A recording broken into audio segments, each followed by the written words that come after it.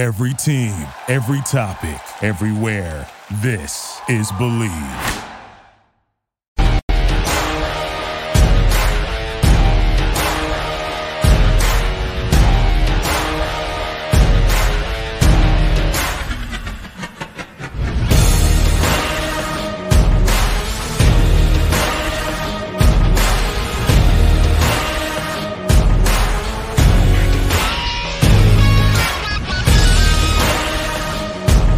Now, welcome to the latest edition of the Pump Fake. Jarrett Bailey with you as always, joined by my friend Matt Verderame from Sports Illustrated. Always good to see you, my friend. How are you? Good. How are you?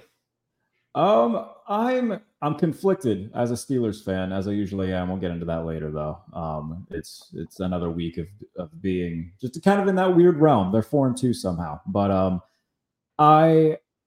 we'll stick in the AC North to start actually, because the Ravens and the Lions played in one of the more anticipated games in the 1 o'clock window yesterday. Yep.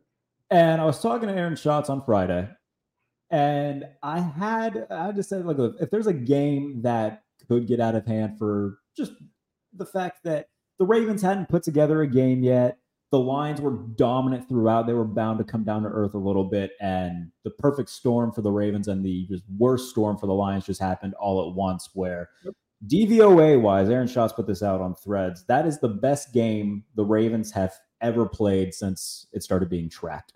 And then the Lions had one of the worst games. I have to go back to see the actual number, but one of the worst games for a top 3 team DVOA-wise since it started being tracked. What happened, man? Sometimes good teams play really well, and other good teams play really bad. And when they play each other, you get 38-6. And look, we live in this world where everybody's going to massively react to this game as though the Lions now stink. And the Ravens, I already saw Colin Cowherd say the Ravens are the best team in the NFL. Like, look, the Ravens are a good football team. And the Lions are a good football team. And the Ravens kicked their ass, and give them all the credit in the world for that. Like, that was a game where Lamar Jackson probably played the best game we'll see him play all year. And that's not to knock Lamar. It's just like it's hard to play better than he played. And the Lions probably played the worst game they're going to play all year. Like, that's just – that happens. I remember when I was in college, I covered a game. I shouldn't say cover. I worked the game for ESPN as a utility, as an intern, essentially. And it was like – there's something like the Jets were 10-1 and the Pats were 10-1. It was like a game that at the time it was the best records combined, I think, for any teams ever playing on Monday Night Football. And everybody's like, this is going to be a great game. And the Patriots beat them 45-3. And I remember just watching. I was on the sideline for the game, and they were just humiliating. I mean, Belichick was doing everything he possibly could to rub it in Rex Ryan's face. Didn't mean Jets weren't good. Jets ended up going to the AFC title game that year, but they got hammered. I think if you're a Lions fan, you just say, look, man, burn the tape. Forget about it. Move on. Go beat the Raiders on Monday night. And if you're a Ravens fan, you say, hey, you know what? This has kind of been a little bit of a weird start to the season. Lose to Pittsburgh. Not that that's a shame, but you lose to Pittsburgh. You lose to Gardner Minshew at home. You're so-so. Well, you just pounded Detroit. You feel much better about who you are. Yeah, and I like the point that you made. You know, it's a very reactionary world that we live in, especially covering the NFL. I think there's still the Lions are still at their best, one of the best teams in football. The Ravens had a lot of questions. The Ravens had a ton of questions coming in on can they put together a complete game. I think both of those things are still true, and those questions for Baltimore still linger. Like I said, it was just eventually they were going to get stuff right for a game. And eventually, I mean, the Lions had won multiple games in a row by multiple scores. They're a pick 6 away against the Seahawks from probably entering that game undefeated. Eventually, everything was just going to fall into place the way it usually does. I think both teams, specifically Detroit's fine. And then Baltimore is Baltimore. We know that they're going to be hanging around as long as Lamar stays healthy. I think that in terms of the reactions that we'll see from this, like it's a reactionary world that we live in, but in October, I don't see it. What was that? No, I just think sometimes we have to just take it for what it is. Baltimore killed Detroit in a game that, listen, was anticipated. And give them all the credit in the world. Baltimore smoked them. But it's not about one game. It's about a body of work. Baltimore to this point has been good. Baltimore has also had some games you've looked at them and gone, what the hell was that? I mean, how the hell did you lose that game? How did you leave that team around for as long as you did? Like, I just don't get into the whole, like, well, now Baltimore is a totally different team because, like, no, they're not. They won a game. They were dominant.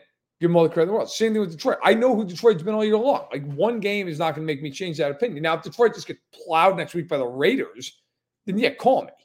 But I think, look, Detroit is going to end up winning 12 games. The Ravens are going to win their 11 or 12 games. And they're going to be there in January, both of them. And I think, this game is a great game for the Ravens. Be thrilled to death, but I don't think it all of a sudden changes everything about who I think they are. I still think what I think of them, I don't know. My opinion hasn't changed from a week ago where I thought they're a good team. They might very well win that division, and they're going to be around in the AFC playoffs, and you're going to have to deal with them. We'll stick in the AFC. The Bills 4-3 now after what is now their fourth game really of just looking bad. The Dolphins are 5-2. They've looked impressive offensively this year, but they can't seem to beat anybody worth a damn in terms of winning records and what have you. Who would you rather be right now, the Bills or the Dolphins? Miami. Because while both of those points are true, Miami's schedule going forward is easier. Miami is a game ahead of Buffalo. But frankly, more importantly, and to the point, I think, Buffalo right now, I just don't know where that thing's going. I don't know what do you lean on other than just I'm going to throw the ball 150 times to Stephon Diggs every game. Like, what else are you going to lean on? Because defensively, they're not even close to the same team. That's not their fault. It's injuries. It happens. And it happened to them this year. But, like, you don't have Matt Milano, and you don't have Tre'Davious White, and you don't have Daquan Jones. I mean, I'm not going to sit here and say it's over, but it's getting late early for Buffalo defensive. I mean, Mac Jones looked like Joe Montana in that game. Yeah. He just torched them. The Bills couldn't stop him. They couldn't do anything. They couldn't. I mean, they got some pressure, but anytime he had any modicum of comfort, he just sliced them and diced. I mean, he went 25 of 30 for 272 and 2 touchdowns. He killed him. He outplayed Josh Allen. It's not even arguable. More yards, 11 less attempts, no turnovers. Allen had 2. I mean, look, the other problem that the Bills have is their offense has no identity other than just, I've got to find Stephon Diggs. And if I don't do that, it's over. There's nowhere else to go with the ball. Kincaid played well yesterday. You could be happy about that. Dawson Knox has done nothing. Gabe Davis has some games he shows up. Gabe Davis has other games, just 1 catch for 6 yards like he did yesterday. There's nothing consistent about them. James Cook has been fine. It's a team that right now, they're not as good as Miami. I know they beat them. 48-20. I get all that. Right now, they're not as good. Now, they match up well with them. Grant them that. But, like, they're not as good as them. They're not as good as Baltimore right now. They're not as good as Jacksonville right now. They're not even in the stratosphere Kansas City's in right now. They're not as good as these teams. Like, and I will also, I'll leave it at Allen is talked about, by me included, as a top 3 quarterback in the league. Yeah. Well, he's got to go be one because they're not winning if he's not. They don't have, like, the one thing Allen's had most of his career is a great defense. They're not going to have that this year. They're not against good teams. And they don't have a wealth of weapons on the team. Like, there have been some years they've been kind of devoid of weapons, and then they've had other years where, like, Cole Beasley was an all-pro, and they had Emmanuel Sanders. They don't have that with this team. Like, they don't. And he's going to have to go out there and be great, but do it in a way that is under control. It's one thing to put up a bunch of yards, but you take away from that when the first play of the game, you throw a mind-numbing pick in your own end of the field. Like, you can't do that. You don't have the team to overcome that this year. In past years, maybe they would have just 3 and out of New England and got off the field. They're not doing that this year. So I still think the Bills are a playoff team, but right now, I don't think they're much more than that. I think they're a team that goes like 10-7 and somebody blasts them in the first round of the playoffs. They could improve. They could get better, but right now is where I think they are through 7 games. Yeah, I went back and rewatched that game this morning. Mac Jones wasn't doing anything like incredible. It was the typical Patriots offense. The Bills just couldn't tackle anybody. They couldn't stop them after the receivers caught the ball, and it was a lot of yak. And Allen, like the Bills offense, man, like you pointed out, there's no rhyme or reason to do anything that they do. And there's no proof of concept. There is nothing that they're doing in terms of there's nothing innovative about it. And like, how much of that is that a Ken Dorsey problem? Like, what is this? I think some of it's on Ken Dorsey. I also just think, though, at some point, and you know how I feel about like this with Herbert and the Chargers, because we talk all the time. At some point, bro, you're one of the best quarterbacks in football. Play like it. Like, stop with your turnovers. Just stop. Yeah. And it's look, he only has one more pick than Mahomes does, than Tua does. But it's when he does it. It's how he does it. He cost them the first game of the year, flat out. Like, it's inarguable. He flat out cost them that game. How important would that game be right now? Like, they'd be leading the division right now if they won that game. 5-2. Yeah, they'd be in first place. You'd be sitting there going, all right, there's a hell in the NFL, man. I always tell people this. Take a baseball season and start it in mid-September. That's a football season. Like, one blown save over the course of 162 games, you don't even care. One blown save in a pennant race in the last half of September, you really care. Like, that was a blown save by Josh Allen. That game's over. And so to me, I look at that game and go, man, you can't do that. That can't happen. You know, I mean, it's not to say you can never have a bad game, but you can't have a 4 turnover game where you just cost them the game. You can't have games now where, look, the last 3 weeks, and they beat the Giants, Jacksonville, the Giants, and then this week against New England. Their offense has had 7 points going into the fourth quarter in each of these games. Like, you got to score points, man. Like, and so, and this was a game. If you watched it in New England game, I should you watched it earlier. I watched the whole thing live. He missed Diggs on multiple throws. He's wide open, and these balls are like behind him. He had a deep ball that should have been a walk-in touchdown. He overthrew him like 5 yards. It wasn't even close. Like, take a little off the throw and hit him with it. That's the kind of stuff that it's little in the context of a box score because it's just an incomplete pass. It changes the entire game. And in the end, they lose a game they never should have lost. The last 6 games on their schedule, at the Eagles, at the Chiefs, home for the Cowboys, at the Chargers, home for the Patriots, at Miami. That's how they close out the year. Plus, they have a trip to Cincinnati before that as well. Like, it's not getting any easier, man. No. I mean, they could easily go, even if they're playing well, 3-3 in that stretch in the last 6. And hell, if they go 3-3 in that stretch, I mean, you'd be happy. You're escaping somewhat. So you'd be happy. I really do think at some point, though, like the question I have with the Bills, long term, if they go 10-7 this year and they get beaten in the wild card round, but whoever, Baltimore, maybe they even see Miami again, maybe they see Jacksonville, maybe the Chiefs. If that happens, I know they just extended him a year ago. Do you bring McDermott back? Or do you start saying, look, man, I think we might have hit our ceiling with this team. Like, I don't know. Because here's the other problem. They're old in a lot of spots. Like, especially on defense. Especially on defense. But, man, they're getting to a point. So the Bills right now, they have the least amount of cap space in the league, which is only relevant because they basically aren't going to roll over anything into next year. All right? Next year, you go over the cap.com. The Bills are almost $20 million over the cap already for next season. And over the cap is projecting a salary cap increase of $32 million, which would be massive, like the biggest in NFL history.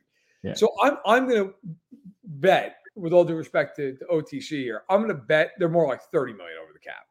And so you're sitting here looking at all these contracts. Like, I don't know where you go with this team. If this team doesn't work out this year, start looking at them and you pull up their kind of cap sheet, if you will, going forward. Well, guess what? Okay, Allen's locked in. You start looking at Gabe Davis, a free agent after this year. You're going to pay him? No reason to bring him back. I don't know. You're going to pay him? Like, I probably wouldn't. Like, Dawson Knox is getting paid $14.4 million next year. That's the first year of his 3-year extension. That is absurd. His extension hasn't kicked in, and you just drafted a first-round tight end. Dawson Knox is 100 yards receiving this year. Like, I don't know what you even do with that. You're stuck with that cap hit. Deion Dawkins, he'll be in the last year of his deal. He's going to be entering his 30s. Mitch Morse, last year his deal. Are those guys back next year? Do you cut them? I don't know. I mean, they're good players, but they're older. They're expensive. You probably keep them, but they're expensive. Daquan Jones, like, he's up for a free agent, a new contract next year. He's a free agent. Now, he was having a great year before he got hurt. Von Miller next year. His cap hit this year, $7.9 million. Next year, it's $23.8. Like, Jesus. You're paying him. You have nothing else to do with it. Jordan Phillips is a free agent. AJ Epinesa is playing really well. He's a free agent. Shaq Lawson, he's a free agent. You start looking down the line here, like, it's a problem. They got a lot of guys. Tre'Davious White next year is getting 16.6 against the cap. Like, I don't know. Is he back? Micah Hyde, he's done after this year. He's gone. Yeah. What do you do?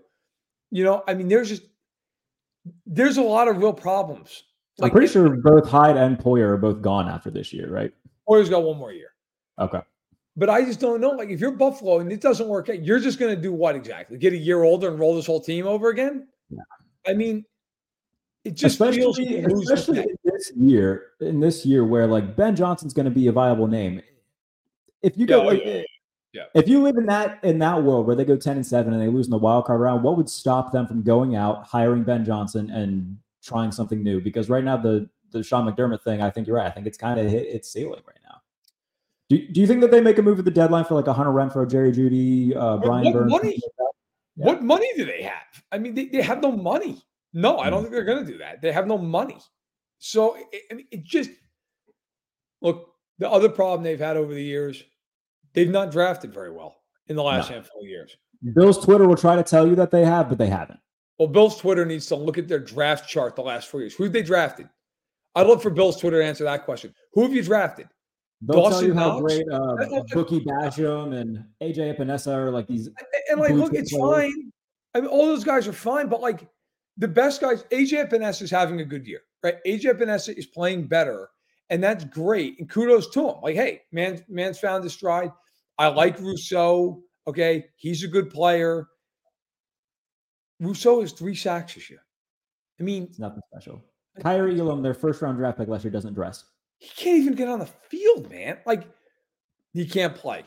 Dawson Knox has been, listen, I'm not saying he's not a good player, but, like, you just drafted a first-round tight end. I mean, Gabe Davis was a great value pick. Like, is he getting a second contract? I don't know. Ed Oliver, he was a top 10 pick. Ed Oliver's a good player, but you're not, like, that's not what you want with a top 10 pick. You want a guy making Pro Bowls. You want a guy making All-Pro team. He hasn't done that. They paid him a ton of money too. Yeah, they gave him a 4. Like, so I just look at this and it's like, where is this going? And this is why, by the way, all you need to know to dispel all that stuff about how they draft. Why do they keep signing all these older players back? Because they got nobody waiting in the wings to replace any of them. Yep. Like, that's why. And so they're milking all of these guys to everything that they possibly can, just because they know what's behind them isn't going to be viable. You're stuck, if you're the Bills, in this spiral of you can't let so-and-so walk, even though he's 32 years old, because there's nobody else there. And then they get hurt and they get injured and they start to fall off, and you're just kind of screwed. But I'm with you. Like, if this team doesn't play well this year, I know they extended McDermott. I'd start thinking about Ben Johnson. I'd start thinking about Lou Anarumo. I'd start thinking about, like, who are some of these other guys? I don't know if Kellen Moore, maybe some of the luster's coming off his name in LA right now. Yeah. But he's been a guy people have thought of as a head coaching candidate. I mean, you got to start thinking about, like, okay, where's this thing headed? Because it doesn't feel like it's headed in the right direction. We'll go to your Kansas City Chiefs. They beat the Chargers by 14. The Chargers are now 2-4. The Chiefs, if they go in cruise control, they'll still win that division. At what point do we start hearing the murmurs about maybe Brandon Staley doesn't finish the season, or is that do you think that's not going to happen? That would mean the Chargers would have to pay him for services not rendered. And I'm going to go ahead and guess the Chargers aren't paying anybody for services not rendered. So I think he's going to finish the season. But look, I was Bears actually Chargers on Sunday Night Football this week, by the way. Good God. Against the Bears. Can't wait. Yeah. Look, I was texting with somebody about this in the league this morning, actually. Mm-hmm. I can't remember. I thought it was last night. It was this morning. And I said, like, the Chargers at this point, did they know Travis Kelce was a human being for that game? Like, did they know he was alive and on the active roster? Did they think he was on IR? What that line looked like totally last night? Let me pull it up real quick. Just to get have fun with that. He lit them up like a Christmas tree to the tune 12 of catches, $179 and a touchdown. Good God. On 13 targets. Yeah. He had 144 yards receiving in the first half. Mahomes had what, like 321 yards passing in the first half? Yeah, and there were 424 and 4 touchdowns. Goodness. I mean, and if you watch the catches Kelce had, there's nobody near him. No. I mean, there was one play, literally, man, he caught the ball on a crossing route. Asante Samuel dove, and he couldn't touch the ball. Kelce turned upfield. There wasn't a Charger in the screen for 40 yards. I give the safety credit who came over and actually tackled him at the 5-yard line. I mean, there was nobody. He was just jogging down the field for 50 yards. There's nobody in the screen. I mean, and then after the game, Daniel Popper over the Athletic did a nice job kind of writing it up, their beat writer. And he talked about the fact that, like, Staley basically, played some zone and so for the best. And I was thinking to myself, you see this guy two games a year. And you thought to yourself, the best way to play them was to hope that Kenneth Murray Jr. and Eric Kendricks could handle him in coverage in zone. Good luck to you. Have fun with that. Like, it's – and somebody – I was on the Arrowhead Addict podcast last night, and somebody was asking in the chat, they're like, is this the best game he's ever had? And I said, I don't know off the top of my head. He might have had a 200-yard game. Turns out he had one other game at 191 yards. You know when that was? But Jacksonville. First year, Brandon Staley was the coach of the Chargers. Just lit them up for $1.90. I mean, last year, he had a 3-touchdown game against them. Like, it's just unbelievable. They have no clue he's on the field. I think Staley's going to finish the year. I don't think they're making the playoffs. I didn't pick them to make the playoffs at the beginning of the year. I think they're the most overrated team in football every single year. On Sunday, last night, you watch that game, and it's 17-17. And I thought this was a really instructive thing because I know this is something that you might go, who cares? But I thought it was just really interesting. 17-17, the Chiefs and the Chargers are both traded. Nobody's punted the ball at this point. The Chargers punted once, but the teams are going back and forth, up and down the field, 6 straight possessions between them where there was a score. And so the Chiefs get stopped finally. Their first turn, it was actually a turnover by Mahomes. He threw a pick. It was like an arm punt. Mm-hmm. The Chargers get the ball, and you're going, okay, this might be, they might take the lead in a half. And the Chiefs were coming out with the ball in the third quarter. So you're like, all right, kind of a pivotal moment. Chargers go 6 plays, 28 yards after the punt. But they pin the Chiefs at the 4-yard line with 2:48 to go. The Chiefs went 6 plays, 96 yards and a touchdown. Just immediately went down the field.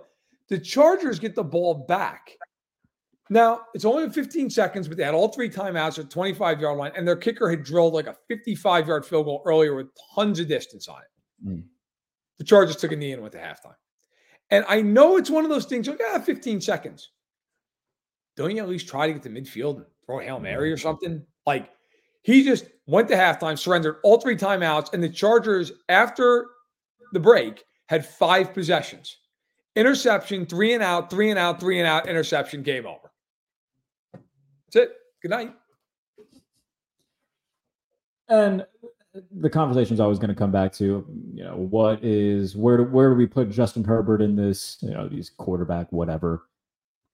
And there's always going to be kind of this weird area with him as long as Staley's there and as long as he's in the situation that he's in. But at some point, right, it's got to be like, all right, Justin. Same thing, similar with Josh Allen. It's like, yeah, man, we get it, but go play like the top quarterback that you are. And I understand the interceptions thing. I kind of take that with a grain of salt just because they're constantly in games like that where they're trailing or the game's tied or they need a drive at the end of the quarter, and we know that they're going to be throwing the ball. So I think that his interceptions ratio compared to other guys kind of cancel out because of that. But man alive, it's kind of getting to the point where, it's not getting hard to defend Justin Herbert, but like it's getting difficult to see this week after week after week, the same thing over and over again. Yeah, I mean, I've just gotten to the point, as you well know. Yeah. Can Justin Herbert win one game that matters ever? And I mean, it's over. I mentioned them earlier, and I actually really like his work. I think he does a great job. Colin Cowherd was talking about it. Really, like, it's hard to blame Herbert because he's had different coordinators, different coaches. Yep. And these are all like fair points. I'm not saying that any of that's wrong. I'd also say, like, can you win one game? I mean, it's one game. Can you win one game? By the way, the Eagles just traded for Kevin Byard. Wow. They did, yes. I don't know what they gave up. They got Kevin Byard, which is a nice addition for them. That'd be a very nice addition. Can you win one game? Can you win one game that matters? And that game, it's 17-17. And the defense actually stepped up for the Chargers second half of the game. The Chiefs scored a touchdown and then really did not do much until the last drive. And that was set up by Hardman having a 50-yard punt return. Score, do anything, do something, move the ball. Like, not even did they not score. 3 consecutive 3-and-outs, and then he finished, and then he bookended that with 2 interceptions. One of which wasn't his fault, got batted up in the air. The other one was completely his fault. Threw it to Cook and whatever. They were in scramble mode at that point. But I think he's an excellent quarterback. I also think, if we're being honest, at some juncture, like, yeah, man, you know what? Like, there's just something missing. There is. Now, maybe it's the coach. Maybe it's a better offensive line. The Chiefs were all over him yesterday. Fine. But, like, why is there always why'd they lose to Tennessee earlier this year? Why'd they lose to Dallas and have one drive of any consequence in that game? And even that drive started on the other side of the field. Like, why don't you ever just win those games? What do you ever do?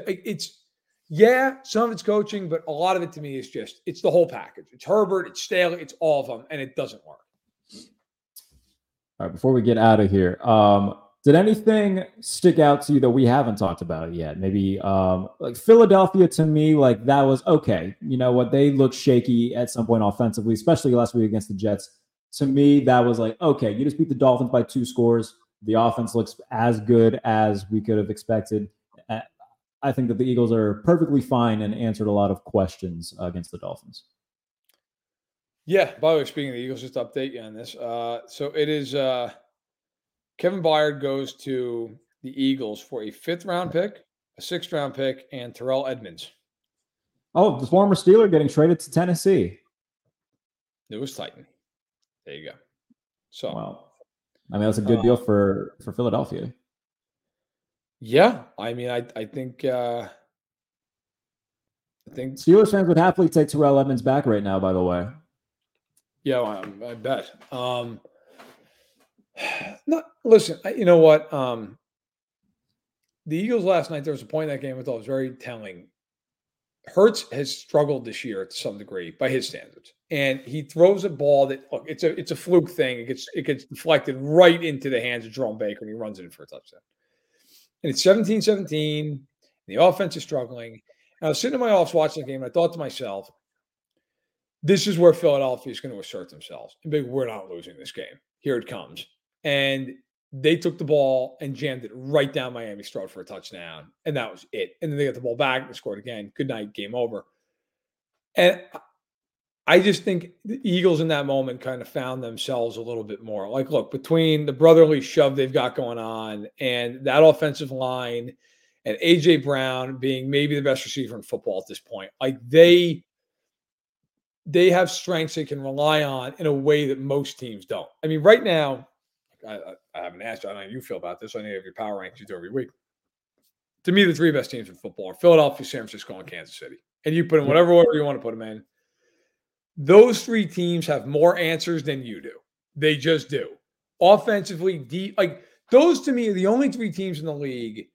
They're great offensively and they're great defensively. Those teams, like, there's no weakness. And Kansas City is, even on special teams, is absurd as well. But, like, those teams, I don't care what unit's on the field, they're probably better than you. Like, they can do more. They're more diverse. Now, obviously, the quarterback situation is different in every one of those situations. Although I think Hurts is fairly close to Mahomes in terms of the spectrum, if you want, 1 to 10 or whatever. But those 3 teams, they have answers, and those teams have been in all the big games. They know how to win them. They're not intimidated by a Sunday night game or a Monday night game. Hell, they're not intimidated by a divisional round game. They win them all the time. They're there all the time. Like, I thought Miami in that game last night, and look, the officiating was atrocious, but Miami took a bunch of penalties in that game. Philly didn't. Now, Philly got away with a few. Grant, first one. But, like, Miami took a bunch of pre-snap penalties. That is a team that's not been in games like that was intimidated by the moment a little bit, and will learn. The Eagles are in their games like that all the time. It's not a big deal to them. And so I think the Eagles, I still think they're the best team in the NFC. I respect the Niners, everything they do. I still think when push comes to shove, brotherly shove, I think the Eagles are the best team in that conference. Before we go, what have you got coming on Sports Illustrated this coming week? Oh, a lot. So we've got quarterback rankings coming out on Thursday. I do an all-22 session that comes out where I break down 3 plays of the week. On Wednesday, I have my rookie stock report that comes out tomorrow.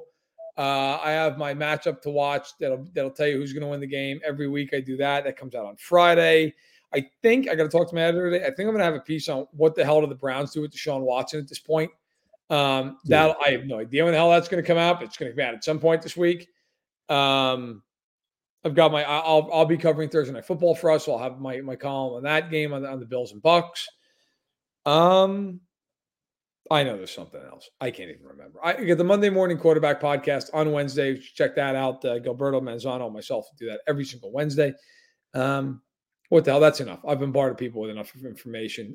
You can also just check it all out on my my Twitter feed. God knows it all. I hadn't seen the breakdown of his contract until you tweeted it the other day. It's holy shit.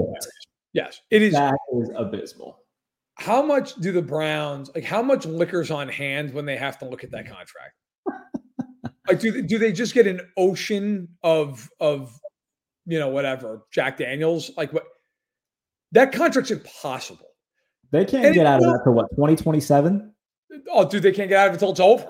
I mean, they're screwed. Like, because they guaranteed every dime, like dopes, and I don't mind him, like total dopes. He's uncuttable. Like, the only way out of it. So look, normally, and then we'll wrap when we go. Sure. So if they cannot cut him pre-June 1, it's literally fiscally impossible. Like, they're dead money. If they just said after this year, we're going to cut him, we're going to move on. His dead cap money would be $200 million.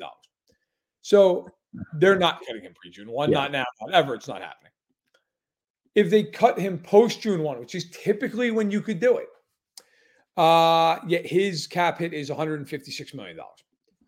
So want to trade him? Can't do it pre-June 1. His cap hit would be dead money hit would be $63 million. Jesus. The only way to do it is to trade him post-June 1. They'd still eat $18 million in dead money, but okay, you could do it. You'd save 46. The problem, remember how they structured his contract when they signed him?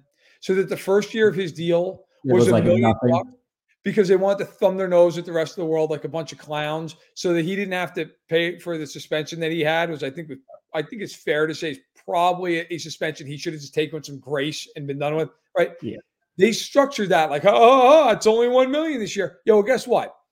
The rest of that contract starting next season is $46 million in base salary each of the next 3 years. And when you trade for a player, the acquiring team, they take on the base salary. So and no one is taking that damn contract. Guess what? Nobody's taking that contract, the $46 million. Like, it's amazing that they did that and thought to themselves, we're geniuses for this. Yeah. Well, guess what? Most times it's much more evenly split between bonus and base. And then the team that acquires takes on the base salary. And it's like Daniel Jones next year, his base salary is not that high. So like they could theoretically trade him. And some team might go, all right, for $17 million, like he's worth the trade. The Browns gave him a bonus salary. And this is like, the bonus is so much less. It's like 17 and change. They put it all in the base. Congratulations, you're not trading him. Yeah. The only way they could trade him, man, honest to God, is if they attach a bunch of picks they don't even have right now. Is if they're like, here's Deshaun Watson and another 3 first rounders, get out. Do you remember when the Texans kind of did that with Brock Osweiler, where he was just so Yes. god awful, and With it was like, Cleveland. dude, we'll give you a bunch of shit, just take him. They did it with Cleveland. Yep. It's unbelievable.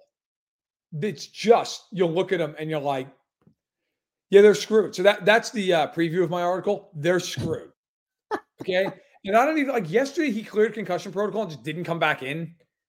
I mean, would you? Dude, he's got nothing. He's secured. You just pointed it out. If I'm feeling the slightest bit injured, I don't give a shit. I'm not doing anything. There's also the other part of me. Like, I'm not the guy. I'm not there. I don't know how hurt he is. But like, that shoulder thing was bizarre. Weird. Yeah, I got a bruise, which is what a contusion is. I have a bruise. I just can't play for weeks on end. As the team's like, we don't know. Who the hell knows when he's going to show? Like, it's now like is he going to play next week? Do they want him? Like Stefanski and Watson kind of gave different answers in the presser. Like Stefanski said, he's our starter next week. Deshaun said, I hope it's not too bad. Which is the other now you're sitting there going, okay, here's the other question quietly. Do they want him to start next week? I don't think so. Like, I got to tell you, man, PJ Walker is not that good, but like. Neither is Deshaun Watson, though. He's better than 1 of 5 for 5 yards and a pick. Yeah. Deshaun Watson stinks. He threw 2 picks against the Colts. Did he not? 1 got overturned. Okay. He's terrible. Like, he's bad. He's legitimately a bottom 10 quarterback, bare minimum. If you're the Browns, you all that enthused about sticking him back in the starting lineup? I don't know. I mean, I'll tell you right now, they're all doing a prayer circle. Like, please, can we get an amnesty clause? Like anything possible. It's just a non-starter. They're screwed. They're not. Nobody's acquiring him.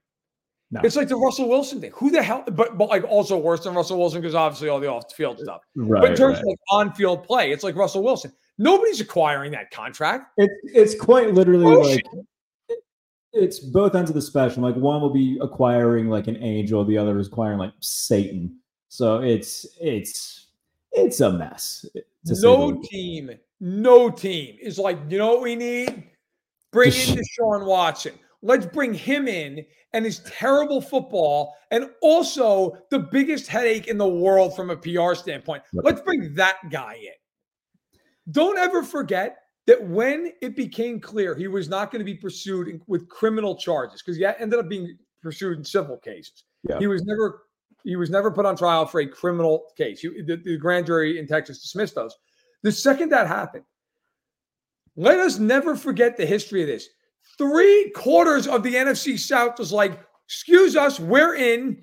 And Cleveland was, I will never forget being at the combine as all that was going on. And it became very public that the Browns were all in on him. And so that was when Baker was like, Baker wrote a letter and was like, he was done. The Browns were outgunned, outbid, whatever term you want to use, and then realized, like, oh my God, we don't have a quarterback. And just went, anything you want. And all of a sudden, Deshaun Watson went from I'm going to go play in Atlanta or I'm going to go play in New Orleans to Cleveland sounds good in January and December. That's good. I'll go there. And here we are. So, I mean, Carolina, New Orleans, Atlanta, who, by the way, still looking for quarterbacks, but probably feeling pretty good about the choice that they didn't make. Absolutely. And Cleveland was like, we did it, and we screwed with the contract, the thumb our nose at the league. How's that going? Good times in Cleveland. Good times. I know I said before we go, but I do want to ask you, you know me. I hinted at this beginning of the show. The Steelers are 4-2.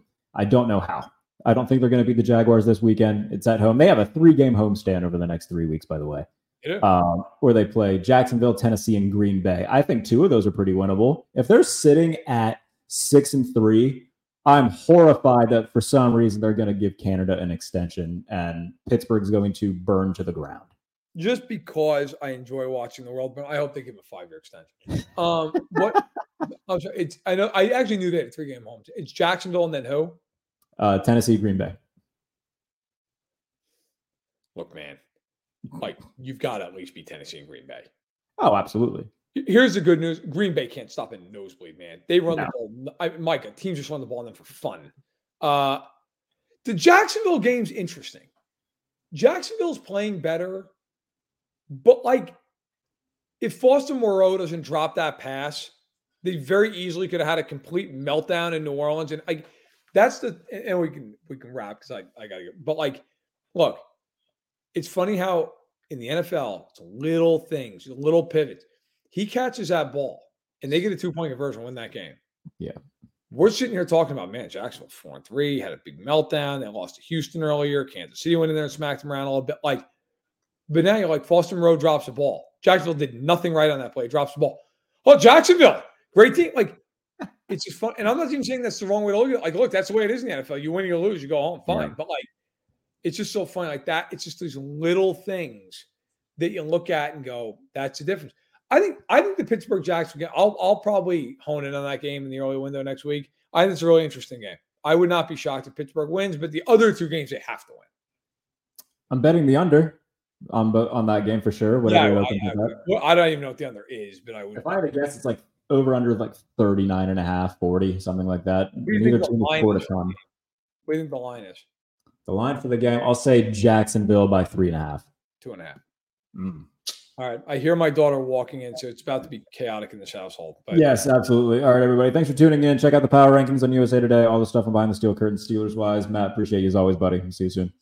You got it. No problem. Thank you for listening to Believe. You can show support to your host by subscribing to the show and giving us a 5-star rating on your preferred platform. Check us out at Believe.com and search for BLEAV on YouTube.